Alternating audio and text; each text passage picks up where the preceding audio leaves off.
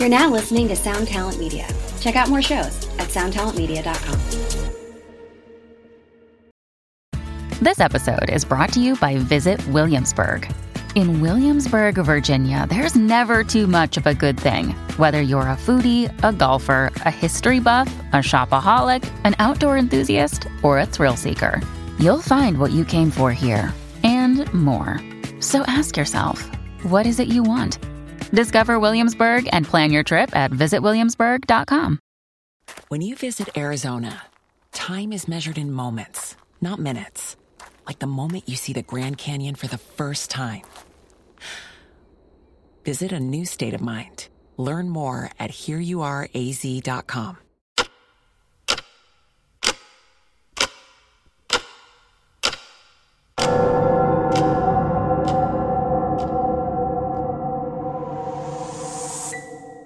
Welcome to 3 a.m. 3 a.m. 3 a.m., where we discuss and dissect the supernatural. What's the scariest thing you've encountered?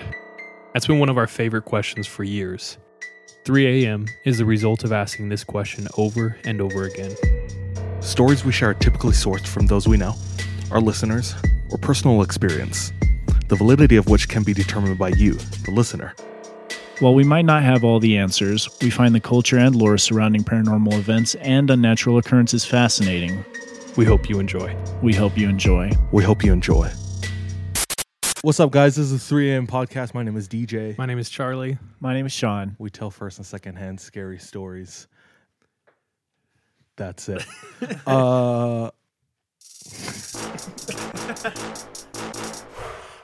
Question time. Dude, what's the worst? Fill in the blank. What's the worst? Date. Race? Date?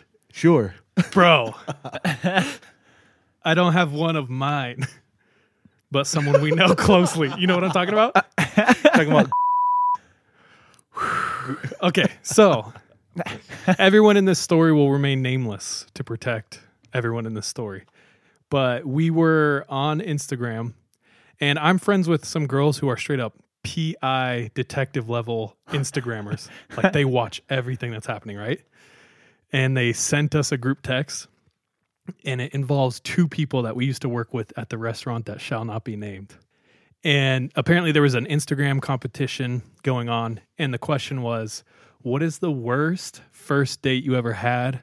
Whoever has the best story, like, wins $50 to a restaurant, right?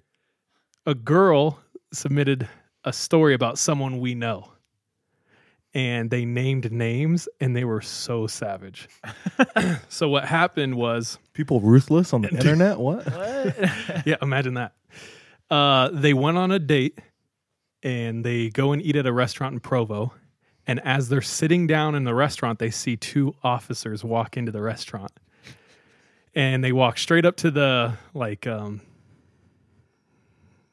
hostess, and they and the hostess just goes and points straight at the kid we know and his date. And the officers walk over and said, "Is your name?" And he's like, "Yeah." And they're like, "Come with us." And they arrest him and take him away. And the girl is sitting there, and the whole restaurant's watching. And she said, servers came up and asked if she was okay, and offered to pay for her food. And she said it was the most embarrassing thing ever. But the savage thing is, she named this kid, and he got arrested for unpaid parking tickets or something really stupid. But still, it was just really embarrassing. He had a handful of parking tickets that he hadn't paid for years. So they were. It was on Provo Center Street, this restaurant that they were eating at, and the cops are doing their routine, scanning all the plates that are parked on the street, and they find they his got a hot car. one. Yeah, they got a hot one right That's there. a level 15 crime in Provo. They called in the SWAT team and stuff, I bet, for that. Just in FBI, case. open up. Because nothing else is happening. They don't have no parties to shut down that night. Shout out real quick. We have our real good friends, Mallory, Isaac, and Bree in the back. Oh, yo. So Shout out. If you hear some giggling, It's not just a ghost. Although it might be. There might be, yeah. Bree's a teacher. Did you know that? Oh, cool. I was unaware. So she was just talking to. Oh crap! In our last episode, She was just talking to us about how our last teachers episode. suck ass. She was talking about how those were the real horror stories with your friend peeing under the desk and you running across the desk. I don't know. We legit lined up all the tables and sprinted on top of the tables back and forth. It was like, like pencils and stuff are flying, and we would like scream. Yeah. So sorry. It's all good. Well, one of my favorite questions to ask teachers is, tell me about the kid you hate most. Because they'll go on for an hour and a half straight. Am I right? You can nod your head a little bit. You have your challenges, and I don't know. I like hearing them.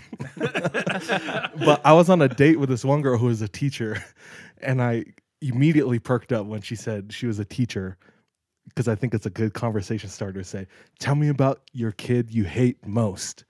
And she says, so I work at a special needs school. So she's like, I hate God for creating that.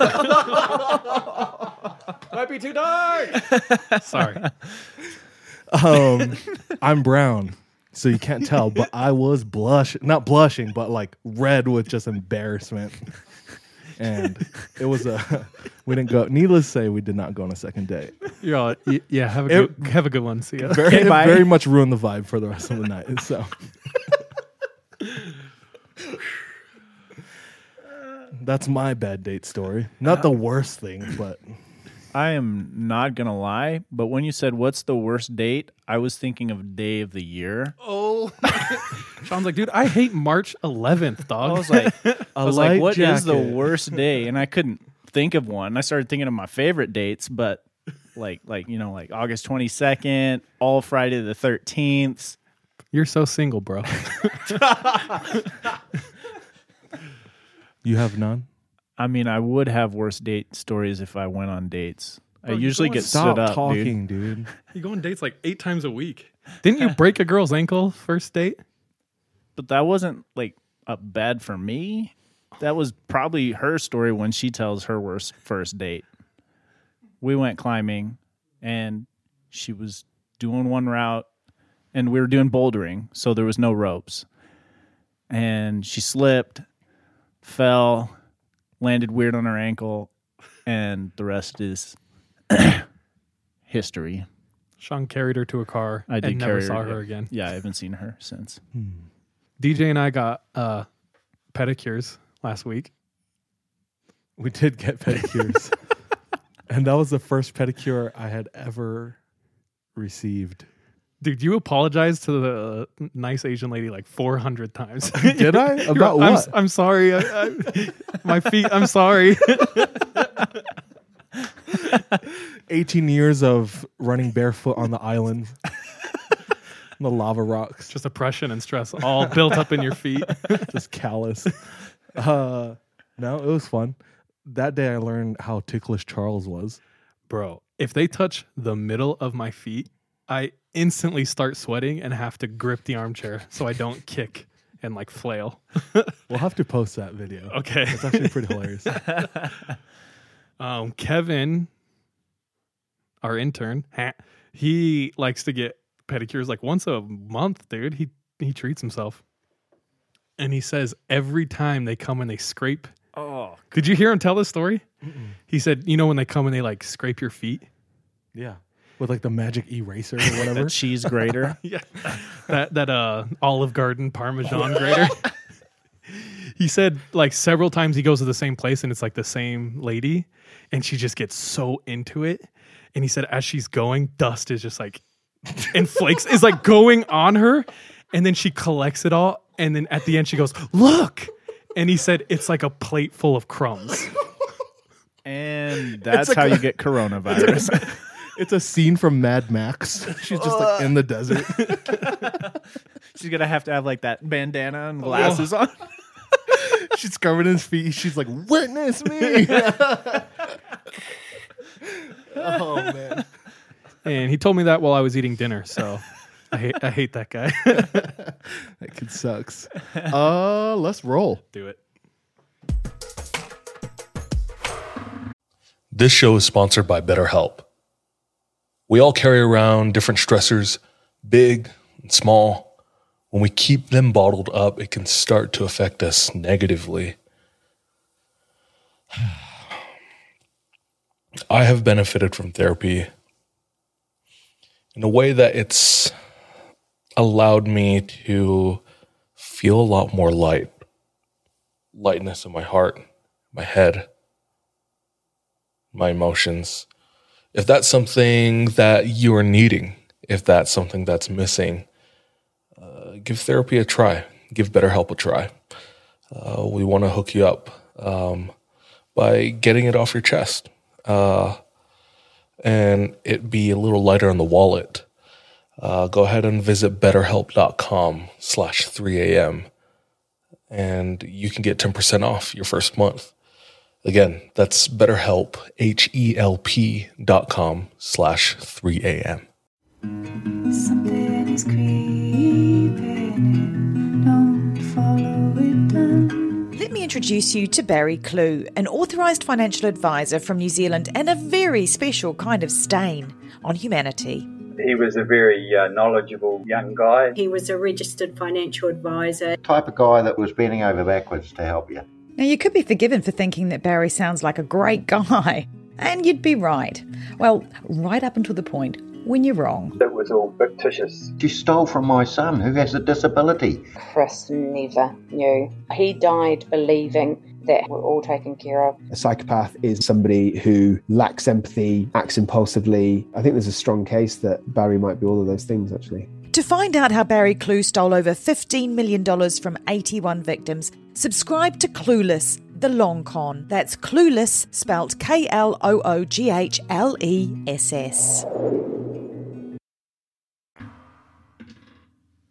10, 12. 12, and 7. So me, Charles, and Sean. Okay, this story comes from Brucker, who is one of our listeners. He is from Nashville. Shouts out. Shout out in country. And this story, it's kind of funny because we met Brucker through a bunch of different podcasters on Reddit. And they created like this group on Instagram. So we've all been talking, listening to each other's podcasts. And he gave us this pretty detailed report on what he thinks about our podcasts, as well as a story. So dope. Thank you, Brucker, for the story. Shout out his podcast. His podcast is Film on the Rocks. So they review a bunch of different films, all different types of genres. I did see that the 2 horror movies he had, maybe not horror. Well, one of them is Scream, so definitely horror. The other one was Shutter Island, which is like dramatic drama, like suspense. Thriller. Mm-hmm. Lots of good movies on there. Very entertaining. This story comes from when he was in junior high. And he was watching, I don't know, the Discovery Channel. I feel like we've talked about this before, where they have those shows on Discovery Channel where it's like top 10 diners, drive-ins, and dives in America. Water parks. So it's like the Schlitterbahn. Whoa, dude, chill. He was watching top 10 most haunted places in America, and one of them was in Tennessee, pretty close to where he was, in a small one-stop sign town called Rugby.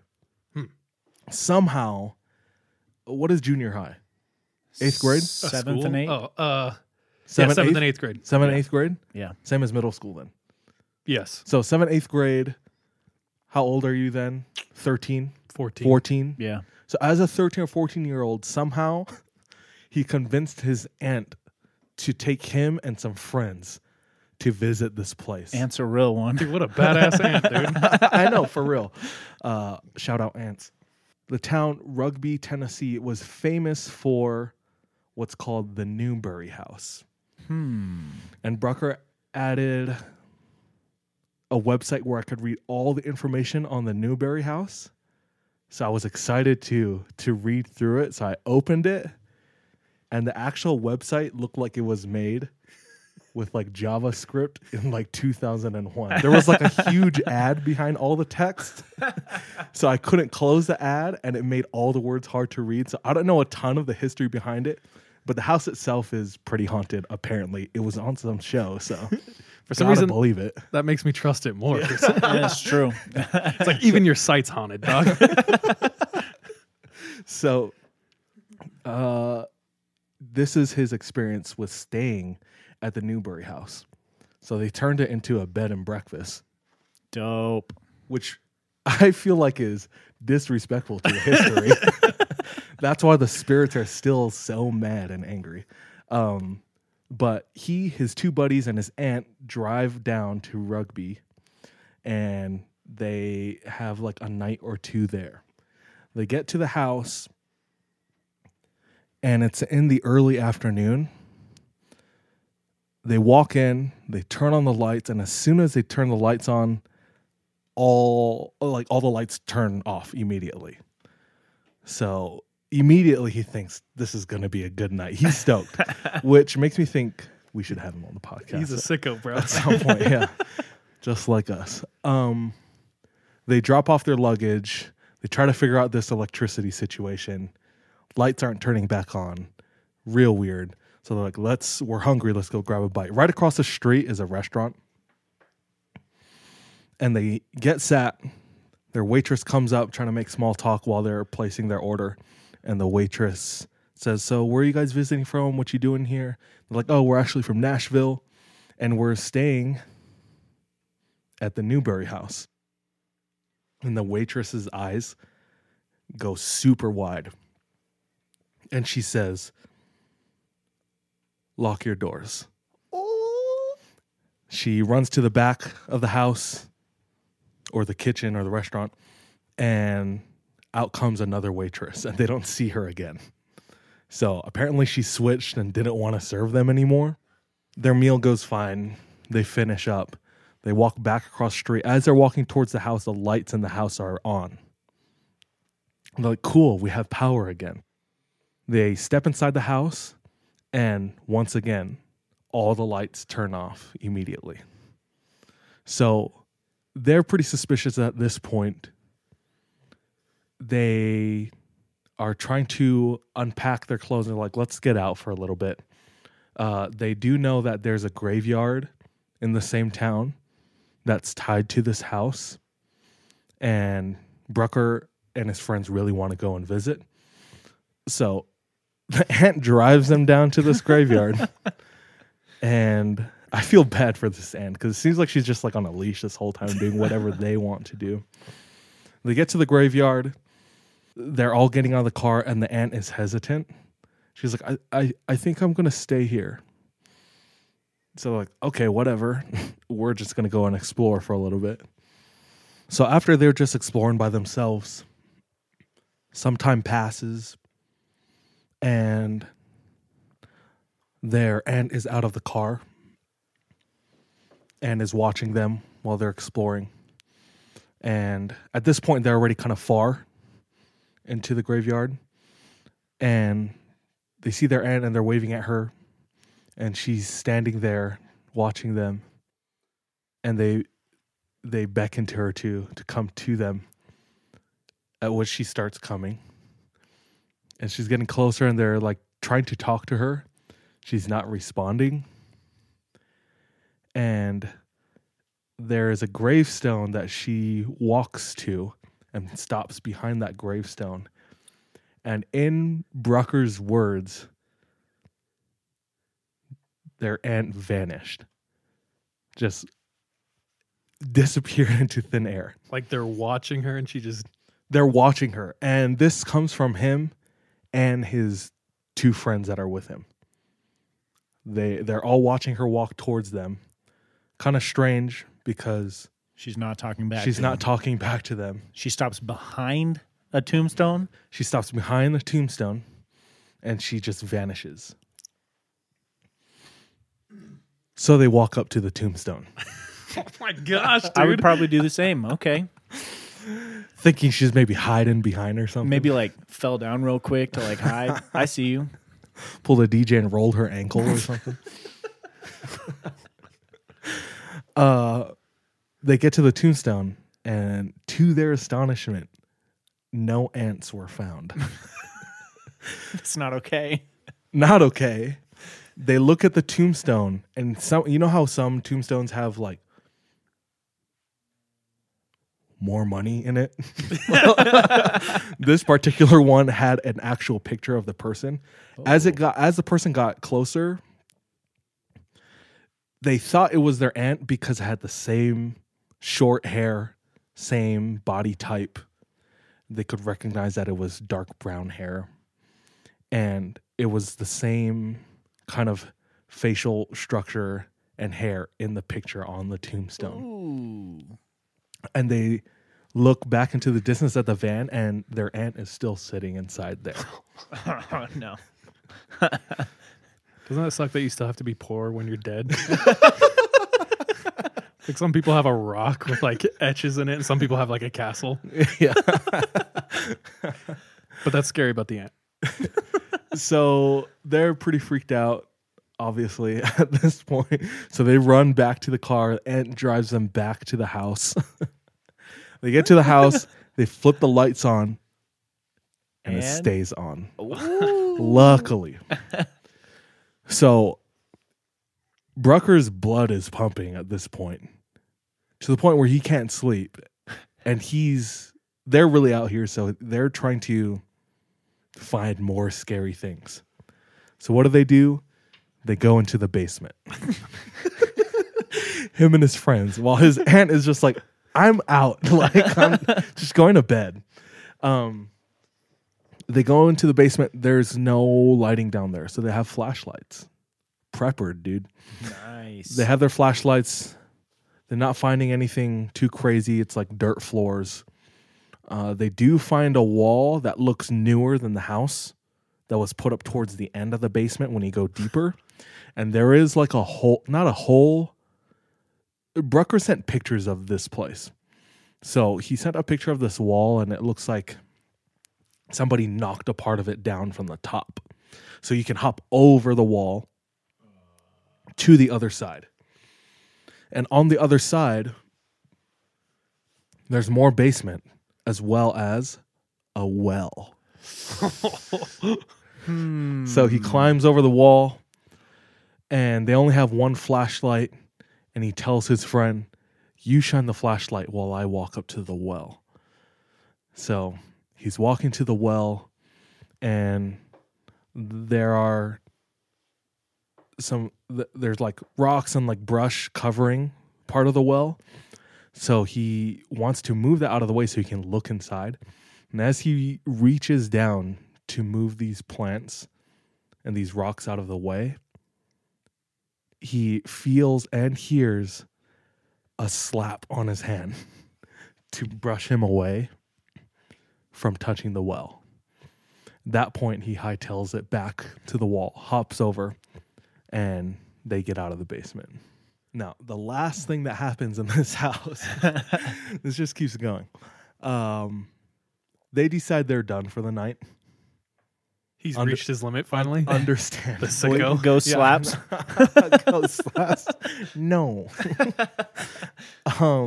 They go to their rooms. Well, I assume they stay in one room. Together. They better be.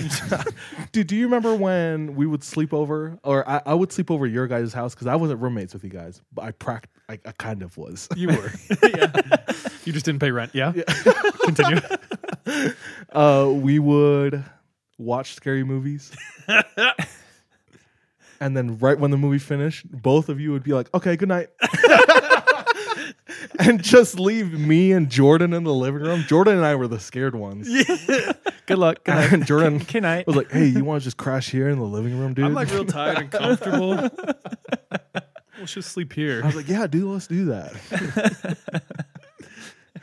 That was Brucker and his friends. So they are in their room. They turn all the lights off. They wait a little bit to see if anything else happens, as if they didn't get enough. Nothing happens.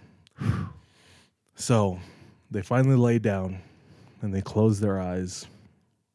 And as they are dozing off,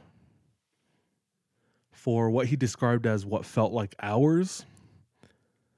They heard constant growling and scratching underneath them, all on the sides of them, and on the ceiling above them. Nope. Not wanting to go anywhere, they stay glued, lying on their backs, listening to all of this happen. And it's coming from underneath them, too. Everywhere in the house, all around them. At one point, you know how earlier I said this is a one-stop sign town? Uh-huh. And this is also sometime in like the 2000s. So they all have flip phones. And the pictures he sent were pretty like 240p quality, 144p quality. Not the best, but reception wasn't great back then. So in a small town like this, they didn't have reception the whole time they were there. So while this growling and scratching is happening in this house that they're trying to go to bed in, his phone starts ringing. When previously he couldn't make phone calls during the day. So he's just letting his phone ring. He's just letting the growls growl. And whatever scratch. And they're just laying there terrified. Like I said, he feels like this is going on for hours. They can't go to bed, which makes perfect sense. Yeah. After some time, all of the noises at one time immediately stopped, and silence filled the room, which is like a weird thing to think about, silence filling the room. It's like, but after going through that for hours and they don't hear anything, somehow that scares them even more until they were able to fall asleep. To which they wake up and they pack up and then they leave. But that was the story of Brucker at the Newberry House in Rugby, Tennessee. I think, I don't know, it's super relatable because as growing up, I loved like ghost hunting, going to haunted places. And there was only a couple times to where it turned from being like the most fun thing in the world to like not. And I think we all kind of know that feeling of like when it stops being fun and all of a sudden you're like, oh no. I'm not like trying to victim blame or anything, but like he was axing for it. They were kind of axing for it, dude. Dude, I think the noises at night were the ant getting back at them. Oh, it's like, yo, little shits. Just scritching on the floor and stuff. It was her in the graveyard, too. She was real. She fell backwards and then crawled away. They're like, auntie. Slithers into her little Xterra or something. Her RAV4. Dude, shout out Brucker, thank you. Yeah. So I just looked up the Rugby Hotel. Dude, that's what I want to do next episode. Is go there? Yeah, go there next episode. Let's do it. Record in the Newberry House. Funny of you to assume that I would have money to go there. No, study up on it and talk about the actual history next episode. Okay, then never mind. Share a little snippet though. Just the first thing that comes up is a TripAdvisor. Ooh, recommendation? What does it say? Or review? 5 out of 5 ghosties. Okay, so yeah, TripAdvisor. And just the title is "It Is Haunted." This is somebody's in all review. Caps. Yeah, it is haunted. They yelled "is" and then unnecessary. And then 3 out of 5 stars. So it's haunted, but it's aight. So they said, I specifically asked before booking this place if it was haunted. He laughed and said he hasn't heard anything since he's worked there. Dude, I cannot read sideways. Okay. After a night of hearing things all around us and having a disturbing experience, like electricity shooting through my whole body, we decided not to stay a second night. When we turned our keys in to the nice lady working at the visitor center, she proceeded to tell us many stories of paranormal activity. So it was like after they were leaving, that's when they actually told them. The area is beautiful. Blah blah blah. Anyway, so yeah, mad people are having experiences there. That first dude was a liar. I know. He's like, So what? I don't What are you know, talking dude. about? There's nothing's haunted happening Anyway, that here. credit card number. That's wild. Yeah, I'm gonna look into that a little bit more because the story was a little last minute because we just got it. A little bit of that history. Read it, wanted to share it, didn't have time to go through the actual history, but I'll look through it. Nice. Bro, when you said the server at the restaurant said lock your doors, it reminded me of a really quick story. But my wife and one of our best friends, so MJ and our best friends Janelle, they travel the world. They've been to how many countries so far together? Together, I think it's 20 plus. Yeah. But they've seriously been everywhere. And Almost every continent. Yeah. And traveling is really fun, and you usually only see the best parts of traveling. And this might be like the most first world problem I could ever, like I'm sounding right now, but there's a lot of difficulties to traveling as well. For instance, when Sean and we got stranded down in South America because our airline went on strike, we slept under the stairs for 2 days and ate bread with butter that we paid like $7 for for like 2 days. Anyway, so they're alone and they're traveling through a destination I'll let you know later. So the person who like sold their ticket was like super nice, showed them the cart or their little thing. I was like, all right, like here's your beds. If you guys need anything, just contact the conductor. It's going to be an awesome ride. And she's closing the door and then she's like, by the way, lock your doors because you might get robbed at night. I remember this story. Yeah. But apparently it's super common for like gypsies to go up and down the train. So the train was from Prague to Budapest.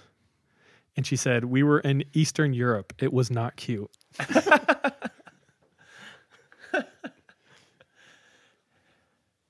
Anyway, so Janelle's texting me right now, and I'm excited to see what she says, because when the lady said, lock your doors the second I close this door because you might get robbed by gypsies, and then slammed the door, Janelle just started crying. Oh, man. And she said she didn't sleep all night. Like it was the worst. She was so afraid because the conductor legit said like they might break into your room and like rob you guys. Good luck. And I don't know. It just reminded me of that when the lady was like, lock your door. She said, ha ha ha ha ha, Prague. Because she was helping the ant scratch the floors on the ceiling. She's like, stay in your room, don't come out. Oh, dude. The server? Yeah. Took me a minute, but I got there. That's funny. Okay. You're on deck. Is it me? If you grew up in the 90s like I did, chances are, and if you had, I'm going to just say it, bad parents. No, I'm just kidding. You might have come across Unsolved Mysteries. Did you guys ever watch that growing up? I recognized it as soon as I saw the overhead, the aerial shot of Stonehenge. So, did you grow up watching it? I didn't grow up watching it. I had seen it though. Oh my gosh. So Unsolved Mysteries, the theme song is legit the soundtrack to Fear of my childhood. And every time I was in Vegas, me and my cousins were like 8 or 9. We'd try to stay up with the older kids and watch Unsolved Mysteries, 2020, Dateline, and things like that.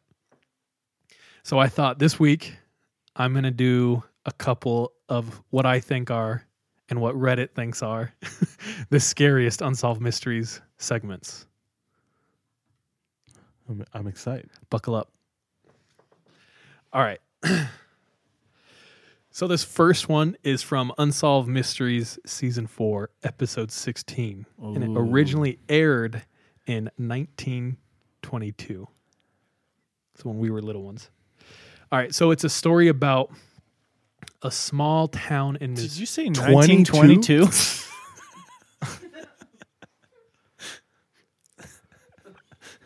I looked at you and I was like, that didn't sound right. They just invented the airplane. It's Like back when Stonehenge. The paper airplane. Paper. Papa. In 1992. Okay. Okay. So it's about a small... Damn it. You stupid. Yeah, I know. I'm starting to understand why my teachers hated me too. Anyway, they're like, you can't count. All right. So this one takes place in a small town, a small farming town in Missouri called Clinton. And when they describe this town, it's like your quintessential middle America town. Like everyone knows each other, small population. There's like a town square. Everyone goes to the football games Friday nights, right? So this story is about a lady named Angela Hammond. And Angela, everyone called her Angie. She was 20 years old, and she was loved by everyone. She dated the star athlete in high school. They were like high school sweethearts, and he just proposed to her. So they're hanging out one night, and his name is Rob. And Rob says, hey, I got to go home. My mom's like working a late shift, so I got to watch my little brother. She said, okay, perfect. So they made plans. She was going to drop him off. He was going to watch little brother. And then when mom was done, he would go meet up with her again. So they roll up to the house. She drops him off and she says, bye. I'll call you in like an hour just to update you on what's going on. And he's like, cool. So what? These teenage boys are the same, dude. Throughout all generations. How so? Just running away from home, meeting up with their girl. What? You're talking about? No, they're Am like I hearing the wrong thing? Yeah, they're like chill. Like he was just like, hey, I got to go home and watch my little brother. Drop me off and then we'll like meet back up later. Never mind. I heard something Okay. else. I'm sorry. Did that make sense? To you? That's To what one I person. heard. Yeah. Okay. I'm sorry. I heard If at something least else. 1/3 of us. So in 1922, not okay. Okay, so it's 11:15, and there's a ring on the phone, and Rob picks it up, and she's like, "Hey, it's me. Like, how you doing?" And they go over the night, and just kind of she's telling him what's happening. She's 7 blocks away, so not that far, in the middle of town at a payphone. And as they're chatting, he can kind of hear her like, I don't know, getting distant or like drifting. He's like, what's up? And she's like, there's a truck. And he's like, yeah. I mean, there's a lot of trucks. And she's like, no, this one, it keeps circling the block. Like, I think it's its 3rd time around. And he's like, what's the truck look like? She said, it's an old Ford. It's 2-toned and it's green. And he's like, huh. And like, they know most people in town. They're like, oh, maybe he's just lost. Some guy. She's like, oh. So they keep talking, and all of a sudden the truck pulls up right by the payphone. And Angela says, oh, the guy just pulled over. He's like parking. What do I do? And Rob says, well, what does he look like? And as the guy steps out of the car, she starts describing him. She says, he looks really dirty. He has a mustache and a beard, and he's wearing overalls. And she's like, huh. And he's like, should I come down there? She's like, no, I think it will be fine. So the guy gets out of his truck and he walks up right to the payphone by her and he starts trying to use it. And she's like, oh, he's just trying to use the phone. And Rob's like, okay. And keep in mind, this is Unsolved Mysteries. So they're interviewing Rob. So you get to see the story as he's telling it. And as he's talking, you can like see it in his eyes. He's reliving it. And so the guy who is talking on the phone or trying to talk on the payphone by her turns around, goes back to his truck, pulls out a flashlight, and he's looking like in his truck. And Rob says, maybe you should ask him if he just wants to use the phone. He can use yours after you're done. So she asks him, and he just like shakes his head. After she roasts him, she's like, he's real dirty and poor looking. I don't think he heard. Like, the guy didn't hear her. Yeah. Do you want to use? She's like, this asshole. So, she kind of says, it's fine, like whatever. He was just trying to use the phone. And they start continuing to talk, and he's like, hey, I'll come meet you. And in the middle of her sentence, she screams as loud as she can. And Rob hears the phone drop, and he hears the guy say one line, I didn't need to use the phone anyway. So Rob stands up, runs out of his house, jumps in his car, and drives in the direction of where she is. And as he's screaming down, as he is speeding down the road, he sees a pickup truck going past him the other way. And out of the pickup truck, he hears Angela yell, Rob! And it goes yoom the other way. So he slams on the brake, turns it into reverse, and then backs up, whips around, and is chasing the truck. Drift King. Sorry. DK. Yeah. So he can see two figures in this truck, like a male and what looks like Angela in the right seat, and they're struggling, right? Like he's like grabbing her hair and pulling her around, and he's hot pursuit. He just got engaged to this woman. But what he doesn't know is when he threw his car into reverse, he effed up his entire transmission. So the truck takes a right, he screeches around the corner, takes a right, and his transmission completely gives out. And his car slows down to a stop. And he watches the truck disappear into the distance. Until this day, no sightings, and no one knows what happened to Angela. But watching him tell the story, like, terrified me as a kid. And even when I rewatched it an hour ago, you can just see the hollow void in his eyes when he describes hearing her scream on the phone. It's super weird. Forgot to mention, she also said there's a decal on the back of his window that covers the entire window of a fish jumping out of a pond. She described the make and model, the stickers on the car, what the guy looked like. So they have a ton of evidence, right? Like, they should have been able to find this car. No one ever found it. And this same guy is connected to 2 other murders in Missouri. So a month before Angela's disappearance, a 42-year-old woman was working at a convenience store, and she too was on the phone with her son.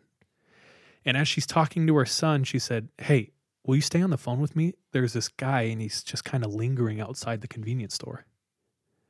And the son is like, no, I'm coming down there. She said, how long has he been there? I don't know.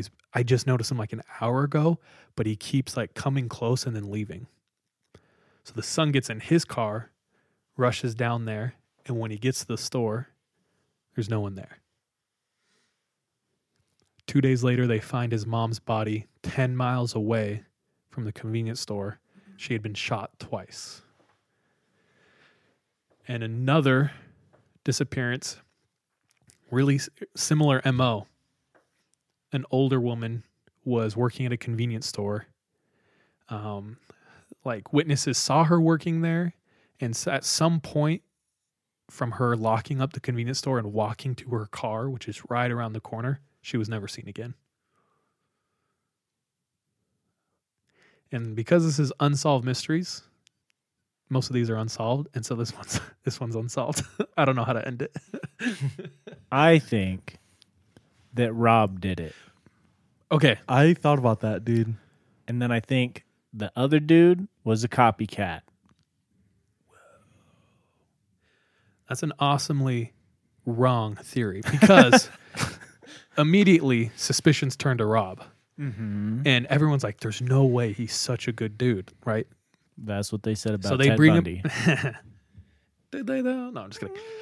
So they bring him in for questioning, and after 2 days of like intense questioning, they don't go into it, but he's completely cleared by the authorities. That wouldn't be the first time that someone guilty was cleared by authorities. It's true. And you can never really say. You can just hope that like the officials did their job justly. But I don't know. Back in the day, like, police were, what's the right word so I don't sound like an asshole? Juvenile? No. I don't know. They've just made a lot of advancements in forensics and police work since the 80s. But that is the story of Angela Hammond. I try to think of like helpless situations. That sucks, dude. Just being on the phone with your loved one and hearing their last. Well, also like his truck, his transmission failing and breaking down. I can see him trying to restart his car, like step on the gas, nothing. He said in his interview that was the hardest time in his life, was being that close and knowing you could do nothing. I don't trust him. I don't trust him. Well, innocent until proven guilty. So, if any of you have information on Angela this Hammond, disappearance, contact Unsolved Mysteries, not us. Contact 911. Also, was she rich? Because like a payphone, like she's just putting more quarters in. Why didn't she just go and talk to him? He was babysitting a little kid. A lot of people, so I read a lot of the forums and like a lot of the comments on it, and most of them, like you, were blaming the victim. So, no, I'm just kidding. But a lot of them were like, why would she not just go home? And I don't know. There was a lot of like different theories. One of it is, I don't know. One of it was like, she was being cute. And I was like, what? In a payphone? I don't know, dude. That is not cute, to quote your wife. Not cute. Anyway, I don't know. But stuff like that, I wish I could know the answer. It's pretty unfulfilling. So I'm sorry. I blue balled everyone.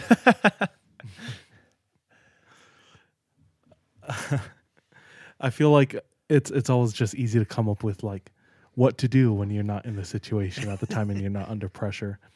I don't know why I'm reminded of this story. There's no like direct connection. But do you remember when we were in LA a few years ago? Yes. And our friends Will and his sister Sarah Higby. Yeah. And us four and Nolan. Yeah, the five of us were just kind of gallivanting around the city. And we were staying at my buddy Ethan's house. And his roommate is just... everyone in that house produces music full time, makes money from doing it. So they're connected in the music scene. They're all cool. They know what's going on. One of his roommates, while we're all chilling, walks past and says, "Hey, what you guys doing tonight?" Like, I don't know. What is there to do? He's like, "I heard there's a party at this hotel." And then walks away. Oh. So we're like, okay, cool. Let's go check it out. LA. So we went, and it's in downtown LA. And downtown LA is dirty and kind of sucks. And we get there, and it's about midnight, and the streets are empty. There's homeless just sleeping here and there, like no cars, nothing. We pull up to this hotel, we park, nobody there, and we're like, what kind of party is this? And we walk in, and there's a bouncer, and he stops us. And he's like, "Let me see your IDs." Give him our IDs. And he motions towards the elevator. We walk in the elevator. It's old and rickety. The floors are like checkered. Has that old-timey feel. Doors to the elevator close. And there's one button. What? And the button says upstairs. Oh. So all five of us are like, whatever. YOLO. And we press it. Shoots us up. We're not stopping. Finally, after a half hour of riding this elevator, I thought we were in the Wonka-vator. The door opens, and there is a like Great Gatsby-like party on top of the roof of this skyscraper in downtown LA with a pool and a bar and a DJ. And people are having a good time. It's loud and boisterous and pompous. And we immediately feel out of place. Bro, but we low-key, stay. I felt like we were the ones that were going to show up that had to fight each other for everyone else's enjoyment. Yeah. I was like... Like some eyes wide shut type party. Bro. It was pretty crazy. It was surreal to be there. But while we were just kind of chilling, having fun, Sarah was the only girl in our group. And she was hanging out with us, and these group of girls who were out for the night right next to us, like the table right next to us, like pulled Sarah over to the side. And we were like, what the? And we saw them talking back and forth. And after like 15 seconds, Sarah comes back and continues the conversation like it's normal. Like, what just happened? She's like, I'll tell you later. But those girls were smart, and they had a bad feeling about this one girl being with 4 dudes. And they were just checking to see, like, are you okay? Do you need anything? Blink twice if you need help. Yeah. And Sarah was like, oh, no, yeah, this is my brother, and these are some of my best friends. That's really sweet of them. It was cool. So I'm glad there are some people in situations who are looking out and, like... being aware. Yeah. But... And it's cool you guys didn't be like, get all offended. Yeah. We asked her, like, is everything all What right? the hell? What happened? Yeah. We were just kind of like, it was out of the blue. Yeah. That party was pretty fun, though. Like, after getting up there and getting over the we're out of place here vibe, because I just come from Mexico and had no dress up clothes. I was like shorts and a t-shirt. Sean's in chanclas. I'll throw it at him.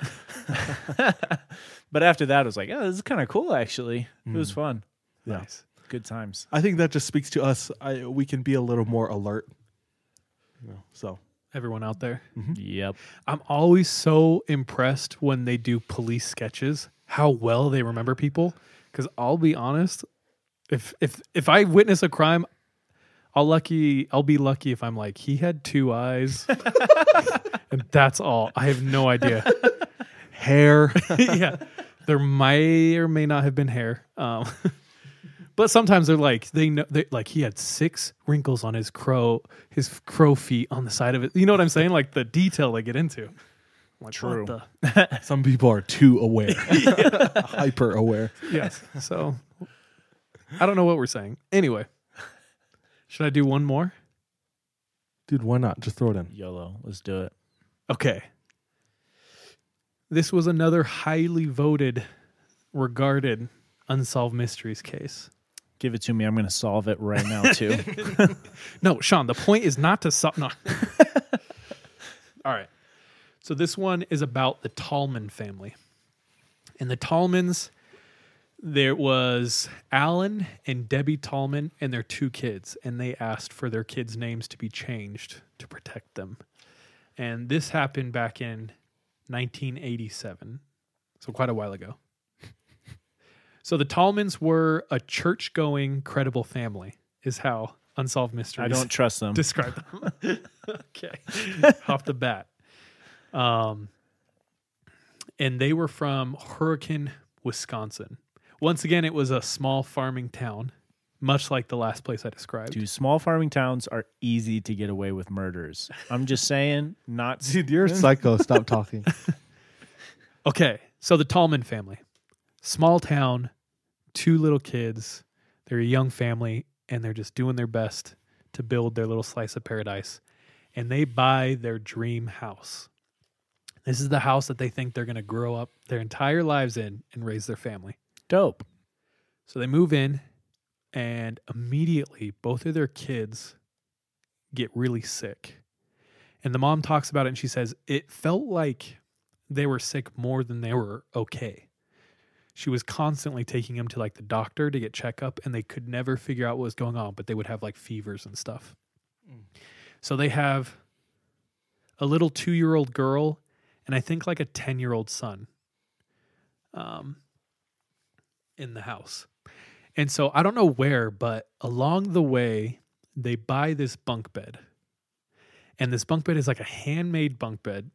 The pictures they had, it looks interesting. It looks very handmade.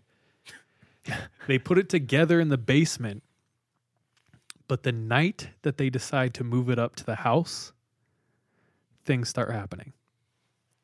So they move it upstairs. The boy will call Danny. Danny's sleeping in the room next to the room with the bunk bed in it. And he had inherited his mom and dad's alarm clock. And he thought it was awesome because he could like listen to the radio. Oh, nice. Yeah. He was way stoked. So as he's falling asleep and the parents are falling asleep, Danny comes running out of the room screaming. And they're like, what's going on? And he said, the alarm clock. And I'm like, what about it? And they said, or Danny goes, it keeps going back and forth. And he said that the station, for those who don't know, used to turn into the radio, and you would turn a dial and it would go over the stations and switch stations, right? And he said that it would just keep going back and forth, back and forth. And his dad sleepily says, hey, if this is going to be a problem, we're just going to take your alarm clock away. Obviously, he doesn't believe his child. And Danny's like crying. They get him to calm down. They get him to go back to sleep.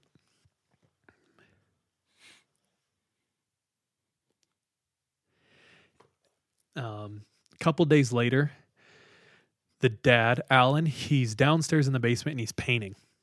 And his wife's making lunch upstairs. And she says, like, Alan, food's ready. So he goes, oh, okay. And he wipes his brush off and he very carefully sets it on his tray so that it doesn't drip anywhere. Runs upstairs and eats. And he comes downstairs and he looks at the tray and his brush is gone. And no one else has been downstairs. And he looks over and in the paint can, the brush is turned upside down in the paint. Dickheads. Whoever did that. So now the dad is starting to believe, okay, something, isn't right. This is odd. Not necessarily like the devil's in our house, but he's like, okay, this is odd. So a couple days later, within the same week, the mom is putting the 2-year-old to bed. And as she's saying goodnight to her daughter, the 2-year-old says, Mom? She says, yeah. And she goes, there's a witch behind the door. And the mom's hair stands up on the back of her neck as her back is facing towards the door. She goes, what'd you say, honey? And she goes, there's a witch behind the door. And her mom freaks out internally, not in front of the kid. She doesn't want to scare the kid. Mm-hmm. Goes, tells Alan. He's like, that's weird. They decide not to tell Danny. A couple nights later, Danny starts sleeping in the living room. And the mom says, Danny, are you okay? Like, what's the matter with your bed? And he goes, it's nothing. She goes, no, what is it, honey? And he goes, I just keep seeing this old lady standing at my door. Nope. And they specifically didn't tell Danny because they didn't want to freak him out, right? At this point, the mom is terrified. Understandably. Right. Yeah. So she does what any God-fearing Christian woman would do, and she contacts her pastor. And she says, we need you to come over, and we have some stuff to tell you. And once again, they're interviewing the actual pastor. And homeboy was quick to diagnose this as demonic entities. He said he walked in, felt the presence. They told him what happening, and he's like, oh yeah, there's demons in your home. Beans, greens, tomatoes. Demons, Satan, Lucifer. Okay. So after that, things seemed to escalate. Each of the family members recall hearing their names being called in a distant part of the house. They would hear slams in the kitchen, doors slamming shut, and the kids are terrified. They will not sleep in their room at this point. And so Alan gets so fed up, and I bet he's just loss of sleep. He can't protect the feeling of helplessness. He can't protect his family. He loses it one night. And in the living room, he shouts at the top of his lungs, leave my children alone. If you want to mess with anyone, mess with me. And after that, he comes home from his job one night, gets out of his car, and starts walking to his front door on a windless night. When he hears a howl of wind start to pick up, And he said it sounded like a storm all around him, and the wind and howling just got louder and louder, like a rushing. And he hears, "Come here." And it's behind him. So he turns around and he hears again, "Come here." So he goes around the side of his house. And as he goes around the side of his house, the howling is gone. The wind is gone and there's no one there. So he turns around, starts to go back to his door, and the howling starts again, getting louder and louder. And he hears it one more time behind him, "Come here." He turns around and he sees inside of his garage glowing fire. His garage is on fire. So he runs in, terrified, sets down, he remembers he set down his lunch pail, and he thinks, my garage is on fire. Runs back outside, looks at his garage, no light. So he thinks he's full on losing it, terrified. Runs inside, grabs his lunch pail, and starts to walk into the living room. And the lunch pail is like punched out of his hand across the room. And his wife said he came into their bedroom, threw his keys, and he just lost it. He was like running around screaming, and it took her a while to calm him down. So the whole family's on edge. Don't know what to do. No one can sleep. They're all terrified, and he has to work late several times a week. So he like calls one of his relatives, like his brother, to come stay then. Oh, go back. They're all tired. They can't sleep. It gets to the point where Alan has to sleep in the room with his two kids. So he sleeps every night on the floor. And one night as he's, what? Just asking his kids to tuck him in. He's like, Danny, there's a noise. Go check it out. He's like, lame ass dad. Okay, so he's sleeping on the floor. And as he's falling asleep, his eyes shoot wide open. And he's staring into the darkness of his room. And he says right above him, he sees mist starting to come in. And it starts to solidify into a figure. And in both of his ears, he hears, "You are dead." So he sits straight up, screams, grabs his kids, and from then on, they all sleep in the same room. They don't know what to do. They're at their last straw. Pastor's not helping at all. And he has to work late night shifts several times a week. Understandably, he doesn't want to leave his family home alone, so he calls a super close relative to come stay the night until he can get home. The relative, they don't want to tell too much because they want the dude to stay at the house, right? Plus, he knows his brother doesn't believe in any supernatural stuff at all. So he thinks it will be like a calming presence. He'll protect the house. It'll be good. But what happens that night is, while Alan is gone, his brother is laying down, waiting for Alan to get home, and his brother's eyes pop wide open. And right above him, he sees mist starting to come over him. And he sees the mist start to solidify. And in his brother's ears, he hears, "You are dead." And his brother sits straight up through the mist and screams at the top of his lungs and runs out of the room, leaving the children. Wife comes in and says, "Where are the babies?" And he says, "In the room." And he's like screaming. She can't.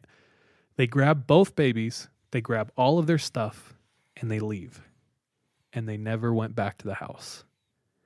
They went and stayed with family members. They sold the house and they had the bunk bed destroyed in a landfill. Until this day, people ask them if they think it will follow them. And they said they haven't experienced anything yet. And since they left, they have never experienced any supernatural occurrences. And a new family moved into that house and they haven't reported anything. The end. That's an interesting object to be haunted, a bunk bed. And there was like no real connection. Like they mentioned it in the beginning of the story and then like that's it. I don't know why, but for some reason that family connects and attributes all the hauntings to this bunk bed. That's weird. You said it looks super handmade. Yeah. Like wood? Yeah. Or like Legos or Like I went to Home Depot and tried to make a bunk bed. That's how it looked. Yikes. Did you ever see that show, Haunting of Haunting Hill of Hill House? House? Is That's that what exactly you're what I thinking about, thought of. dude? Yeah. Where she was like sitting Broken down on neck the lady? couch. Yeah. That was pretty terrible. That's the first episode. Oh, yeah, dude. But I was waiting for the smoke to come over Danny and say, like, you're dead. And Danny be like, Danny's not here. Hello, Mrs. Torrance. Ghost was like, oh, Just damn it. troll the ghost, I was dude. like, you chill, you chill. You're like, if you want the Wi-Fi password, just ask for it. If there's one thing I think we all know now is never challenge entities. Yeah, for real. After the dad said that, Come at me, bro. Ghost is all like, damn, Shoddy, all right. Challenge accepted. I was talking to someone the other day, and she was like into scary stories and stuff like that. And she's like, at very least, after like listening to all the scary stories and all the stuff that's happened, I'll know what to do when something comes up. Because she's like, I brought it up to my family or like a group family at holidays, and no one knew what to do, or everyone would like freak out. Yeah. She's like, but I feel like I'm going to be good because I've been listening to all of these stories about what people have and haven't done and what works. Bro, I kind of did a inward self-reflection, and I was wondering, why am I so obsessed with like scary stuff and true crime and murders? Because it is like a weird taboo thing to be into. And I came down to, or I decided that I'm just data mining. So it's like when a situation comes up, I will better recognize it and I will have more data to act off. Do you know what I'm saying? Mm-hmm. Like I might be like, I might know, don't do this, don't do that. And I think that's what helps my anxieties in life. That's what you tell yourself. Yeah. Really, I'm data mining I'm a freaky so boy. that I can do these things. Yeah. So my story today comes from a coworker of mine. He's our HR guy. I told him that I would tell everyone that he's the best HR guy we've ever had. His name is Victor.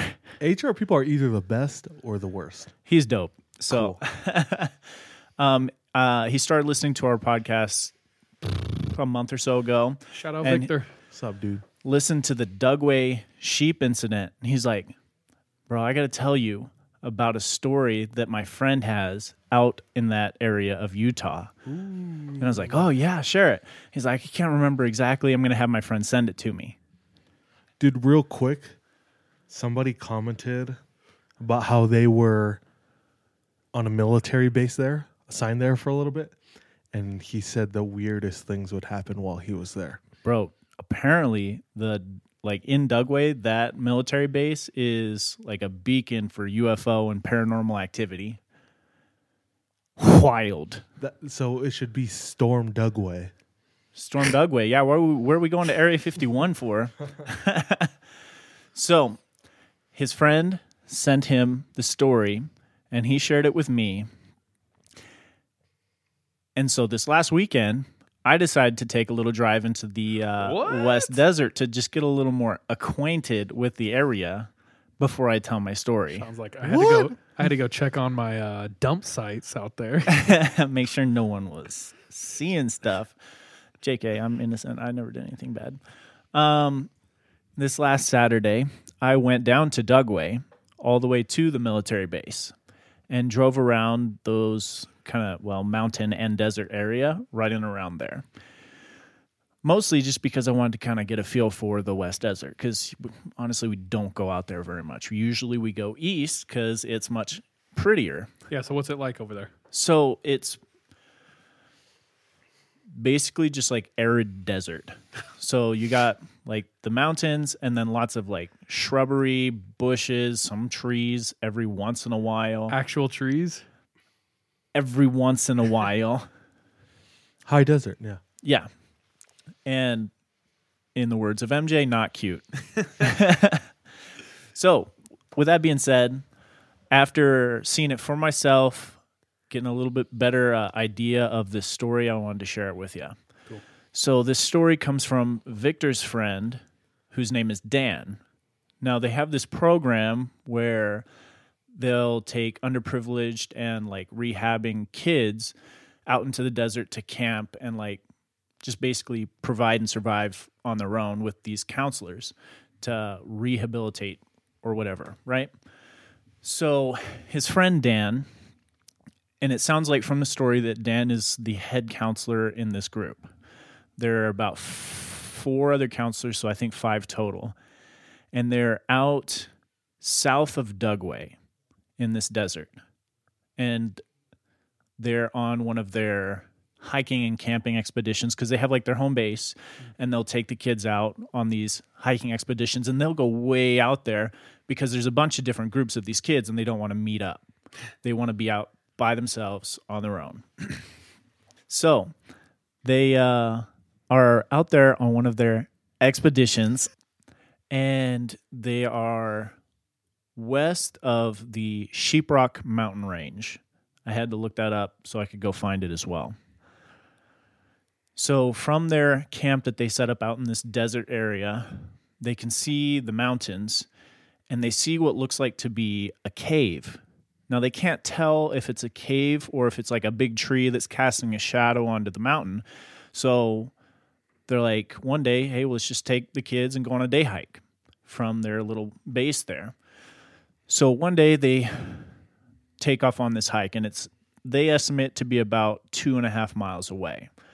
Now, most of these kids, well, all of these kids don't really want to be there. And so they're complaining, making up excuses, not wanting to do stuff. But eventually, at about 4 o'clock, they end up taking off. 4 p.m., they start taking off on this hike. And it's about 2.5 miles away. So for me, I'm like, okay, that's going to be like 25 minutes. Mm-hmm. For them, they stop every 200 yards because the girls, and it was a group of girls that they were with, and then the counselors, they just didn't want to hike. And when they did get hiking, they were hiking really slow. So they start off on this hike, and they stop every 200 yards or so. So it's taking them really, really long time. Now, Dan, at one point during this hike, kind of gets this feeling of maybe we shouldn't go to this cave. He doesn't say anything, but then one of the other counselors comes up to him and says, hey, I don't know about going to this cave, actually. Yeah. And they're like, well, maybe it could be a mountain lion or like an animal living in this cave. It's probably getting like dark as well. Well, and it's still light out, and they anticipate to be able to make it back before the sun fully goes down, but they are going slow at this point, so they don't know. So he's like, okay, well, if we notice there's any like animal like footprints or anything, we'll just leave once we get there. So they continue. They keep hiking and stopping, and another one of the counselors comes up to him and says, and this is why I think he was the head counselor or whatever, they had a bad feeling about going to this campsite. And he said, well, at this point, we're almost there. We'll be good. And then the other counselor's like, okay, yeah, we'll be good. If there's like any animals, we'll just turn around if we see anything. So that's their plan. Now, they keep hiking and they get to another stop. And it's kind of random. In the middle of the desert, it's like this hard packed down like dirt, like arid desert. But at one point on their stop, they're going across the desert. This is not a trail. They're blazing their own trail trying to find this cave. They come to this part where it's like this mound of red sand that's probably like 6 feet wide and like an anthill in the middle of it. So it's just like a regular anthill, but it's like just a place of note that they recognize that's not normal. So they see this, and then they keep walking. Eventually, they get up to probably like the last half mile of this hike towards this cave or whatever, as far as they know. And it's starting to go uphill, steep and sandy and stuff like that. So they start to slow down even more.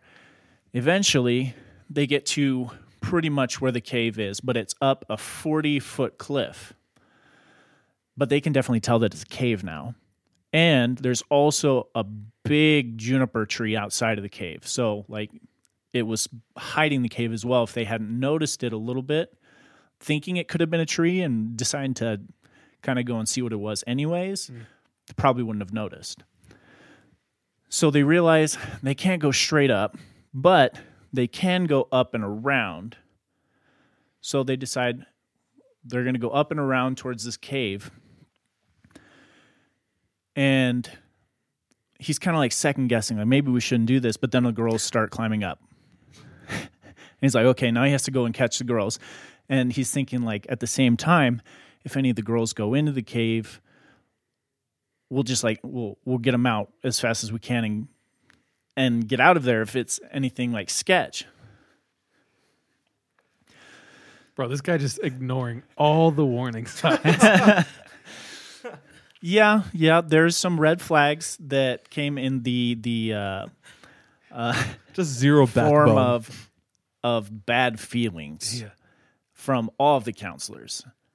So eventually they get up around this ledge, and behind the tree as they're getting to the cave opening, and they realize that this cave is actually big. It's like 30 feet wide, 20 feet up, and probably goes back 50-something feet, but they can't quite see into it yet. Okay. Now, strangely, when they get to the top, all of the girls just kind of lose interest. But they all just kind of go and sit on the ledge as they watch the sunset coming down over the other mountains. So it's like they lost interest in the cave to look at the sunset. However, all of the counselors were still like, okay, well, let's still check it out. So as the girls start sitting on the ledge to look at the sunset, and just before they go into the cave, he remembers hearing a bird call. He's like, he thought it was weird because it sounded like it wasn't a bird, but like a person making a bird call. And it sounded like it was coming up from above the cave. And then he heard 3 bird calls from down in the valley, almost as if they were returning the call. He thought it was weird, but they're already there. So they go into the cave, and he's the first one in. He makes it to the back, and they see like this pile of bones. It's kind of dark, but all of a sudden he's like, okay, this probably is an animal's cave. And as his eyes start adjusting, he notices that the bones are not chewed on or like broken, but sawn. So someone has sawed the bones and placed them neatly in a pile. So as he realizes this, he kind of backs up and like hits his head a little bit on the rock, like a little rock outcropping. And as he does this, he also notices that there was a little shelf that was built into the cave wall, or like carved into the cave wall, little like kind of arm height. And he could tell that the shelf was the color of dark red, like blood color. And as his eyes continue to adjust, he notices that there are faces painted on the wall above this shelf. And it's like white faces with like dark eyes and toothless mouths. Just strange looking, scowling faces with like symbols around the faces as well. Ew. And as he kind of follows it, as he's looking at these, he sees like up on the ceiling, it looked like it had been like spray painted and then more faces painted on top of the ceiling. And this is probably like 20, 25 feet high. So he starts freaking out, and like the couple of counselors that got as far as he did in start freaking out and start backing up as well. As they get out of the cave, they're like starting to panic a little bit because they see these sawed off bones, these paintings with the scowling faces and stuff like that. And the whistles, the bird calls that he heard. So they get out to this ledge and they're like, girls, we're leaving. And the girls could sense like the urgency. They didn't ask any questions, but they just started to leave. Now, instead of going back down the way that they came, they decide to go straight across the mountain to another place where they could go down instead. And as they go straight across the mountain, and as the sunset is still going down over the other mountains, it catches the light on the cave, which also had 2 big black faces painted on the cave, just like looking in down in on it. So like on the outside of the cave, like looking down on the cave.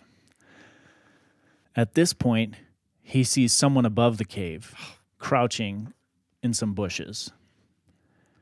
And it occurs to him that that was probably who made the bird call initially. So they, with urgency, start going across like the mountains and then start going down. Now they're trying to go as quickly as they can. It's starting to get dark because it's sun setting. The other counselors notice? The other counselors notice because, as far as I know, all the counselors went into the cave. Mm-hmm. I don't know if it occurred to them that the bird calls were made by a human. But this one counselor. This one counselor did. The girls are fine? The girls so far are fine. They notice the urgency. They basically follow the orders to, we need to get out of here, but they aren't asking questions yet. So they start running, and like I said, this isn't a trail. They basically blaze their own trail. Yeah. Now, he had like a GPS system with him where he had tagged the location of their campsite, so they knew how to get back. So that wasn't going to be an issue. But as they started running through the desert, they could hear this person running after them. And at one point he said he saw who it was, but it looked like they were dressed in like buckskin, like just leather clothing, and was like hunching beneath the bushes so that it wouldn't be seen. As they continue running, they hear the sound, and this is the sound that they would call out with other counselors so that they knew like where each other were. They hear the sound of a pig. That's the sound that they would do. A pig? Yeah. Nope. So they hear it in front of them, like ahead of them, and they're all of a sudden like, okay, someone else is showing up. And they're like, they start to calm down. They make the call back, and then nothing. And then they hear the footsteps coming around them at the same time, just following them. They continue running, and eventually they get back to the red pile of dirt that they noticed earlier. As they get to it, all of the girls are just standing around, like looking down at this pile of dirt. As he gets to it, he kind of goes through the girls and like, what are you guys looking at? And it's a pile of things on this red dirt pile. And he notices that this pile of things is from their campsite. I knew it. It's like some trash bags from his bag, a leather sheath from one of the other counselors' bag, a cooking kit from another counselor's bag, and he notices it's only the counselor's stuff. So A, they know who's in charge, where they sleep, and where their campsite is. So like complete vulnerability. Complete vulnerability. Such odd, terrifying like behavior. Now, they start freaking out. The girls start asking questions at this point, like, what's going on? Like, we just need to get back. We need to get back to the campsite. And they don't have a vehicle right now Everyone either. for themselves. Just start running. Slit somebody's Achilles while everyone else runs. Push the weak one over. Yeah, as long as you can get faster than the other person. But they don't have a car right now either because they get dropped off. Mm-hmm. They know that the car's supposed to be showing, or the truck's supposed to be showing up the next day. So really all they can do is make it back to the camp. And at that, now they know they're vulnerable there as well because of this pile of things just left out in the desert. So they continue to run. They finally make it back to their campsite. And he notes that this was one of the only time the girls just followed orders and did what they said. Because he's like, okay, we just need to move all of your tents around ours so that we're all together. Funny how when y'all scare for your life, you'd be listening to rules, huh? So they clump all of their tents together so they're next to each other, and all the girls like get in their tents to go to sleep, but the counselors stay up and they kind of walk like 50 feet away so they can talk without being heard by the girls. And he said one of these counselors was like, I don't get it.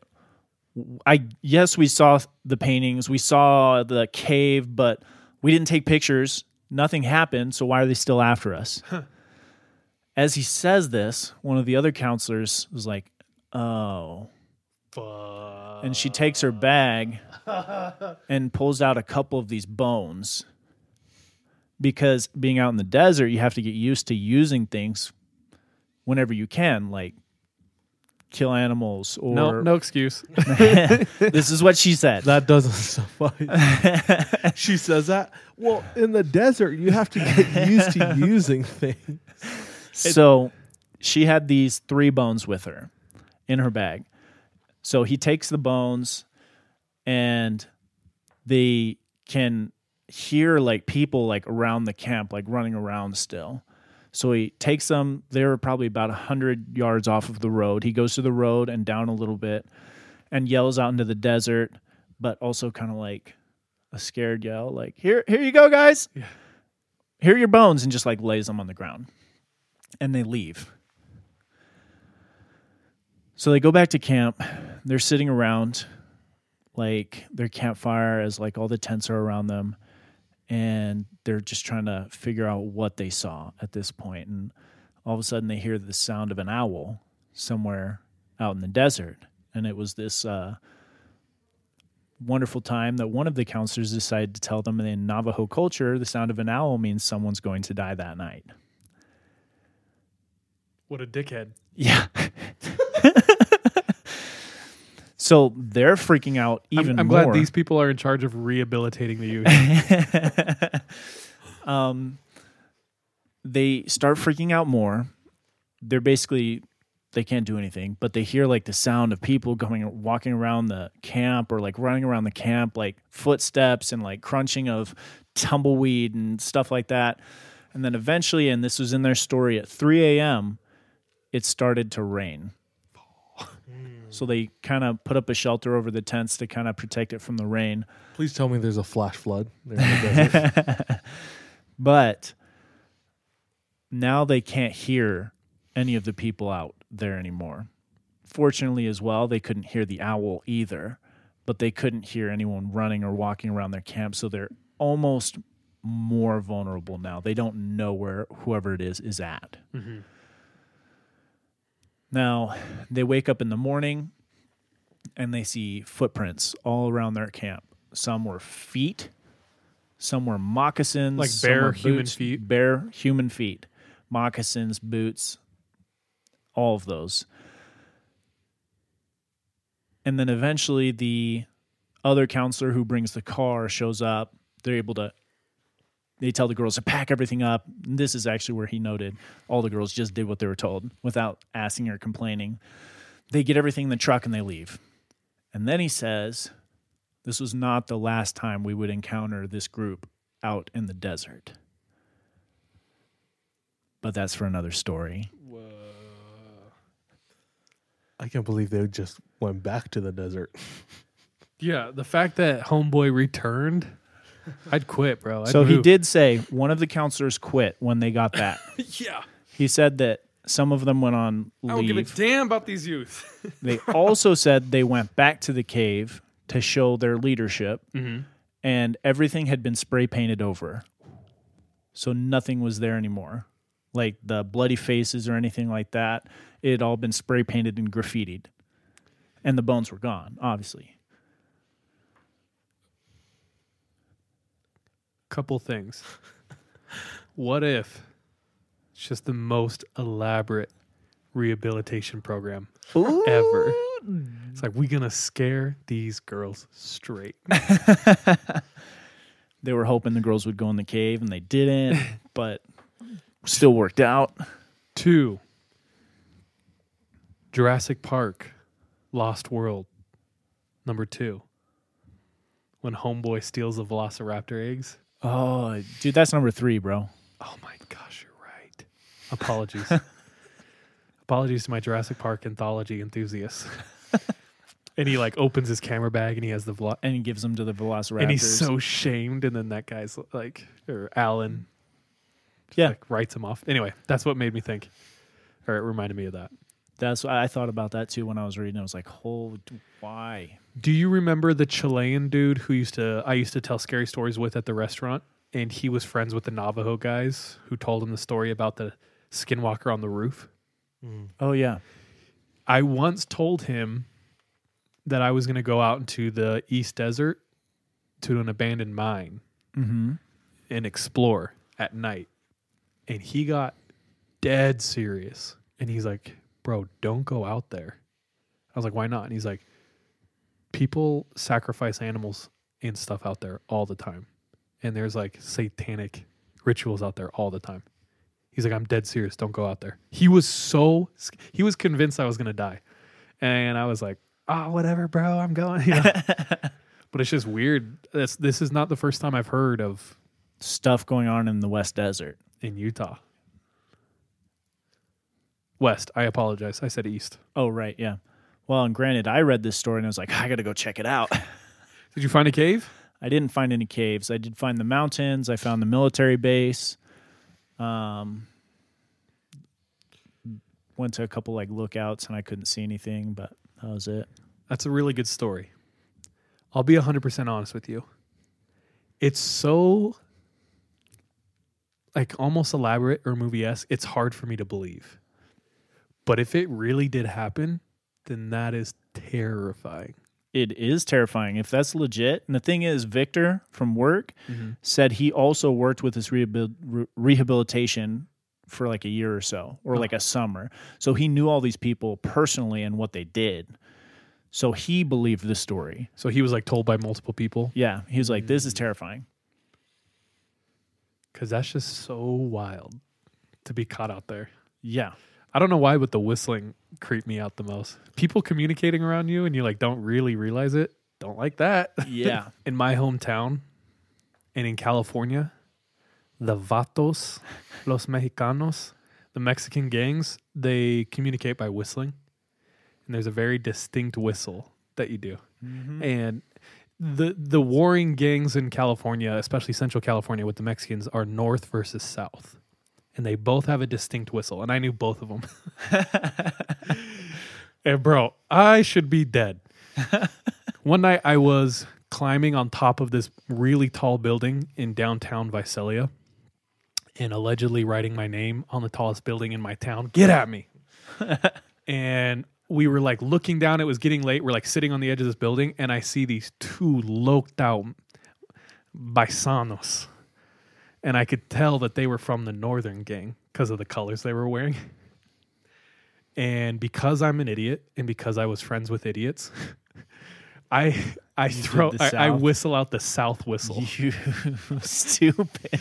And bro, homie with the white socks up to his knees and the black Dickies down to his Nike Cortezes, he instantly like squares up to the air, bro. Like just turned around and was like, whoa. What the fuck? Where you at? Where you at, motherfucker? And we're like laying on the roof laughing. Bro, he did not leave for like 40 minutes. I think we whistled like once or more twice. He's like as he started to walk away, we did again. He's like, hey, what the fuck? He like stayed there for like 30 minutes looking for us. And we just like laid up on the top of the roof laughing. But like if he would have just like sat in a bush and waited and we came down, he just would have murdered us. Oh, yeah, dude. Dude, thank you guys. That was fun. It was fun. Yeah. A lot of different types of stories tonight. It was good stuff. Good variety. Remember how we talked about missing 411? Yes. I don't know how accurate this is, but it's on the webs. It has to be accurate then. But I want you guys to look at this photo. So in this post that Charles is showing us. And real quick, this was sent to me by my sister. And yeah, this was sent to me by my sister, Heather. There are two maps of the continental United States. And one of the maps have the cave system. So the map on top is the actual David Paulides missing 411 map. So when he started to realize that there was like hot spots for these disappearances. He was like plotting points of where those disappearances were. And that is compared right next to a map of the Mammoth Cave System throughout the U.S. And they are the same. It's creepy, yeah. So all the cave systems in the U.S. and all the hotspots disappearances are like, okay, there's a definite correlation. I saw that exact same one, but with a different map earlier today. It was correlating the David Paulides plot points of all the disappearances with all the through hikes in the U.S., and they were all the same as well. So like through hikes and caves. What are through hikes? So like you'll hike from point A to point B, like rather than just a loop. Yeah. So you're hiking, and they're like longer hikes as well. Yeah, spanning like states. Yeah. So like multiple states. Continental Divide Trail, PCT, the AT. Couple things. So if they're around cave systems, does that mean the government's using caves or Bigfoot's live in caves? Second, the government is Bigfoot. Third, the second is I don't see any in Alaska, so I'm finna move to Alaska. Well, dude, there's a couple in Hawaii, dog. Oh, cave system's not missing people. Never mind. Dude, mole people. That's the answer. All right, this has been this episode. This is the 3 a.m. podcast. We love you all. We seriously appreciate you. Yeah, thank you for tuning in. Trust you got watch your back. I love you, be safe. Be careful out there. I'll see you later. Right. Bye.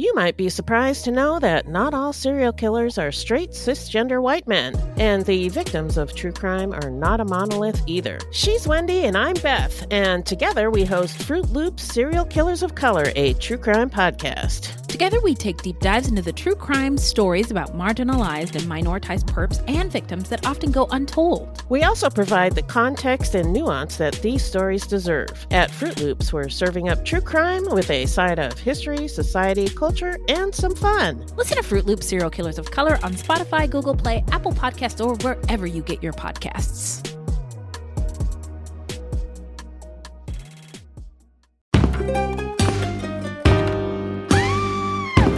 Hi, I'm Sean McCabe. And I'm Carrie McCabe. We are, well, married, obviously, but we're also obsessed with the darker side of things. True crime stories, alien abductions, poltergeists. If it leaves you scratching your head and keeping those lights on at night, we want to hear about it. That's why we host the podcast, Ain't It Scary, with Sean and Carrie. Every week, we bring our listeners a true story guaranteed to send chills down your spine. From history's most brutal serial killers to the mystery of spontaneous human combustion. Yep, lots of these stories leave unanswered questions behind, and you'll get to poke through the rubble of the evidence with a hardened skeptic and someone whose mind is more open to fun. Yeah, that's what I was gonna say. You can find Ain't It Scary with Sean and Carrie wherever you get your podcasts, and on social media at Ain't It Scary. Come play with us.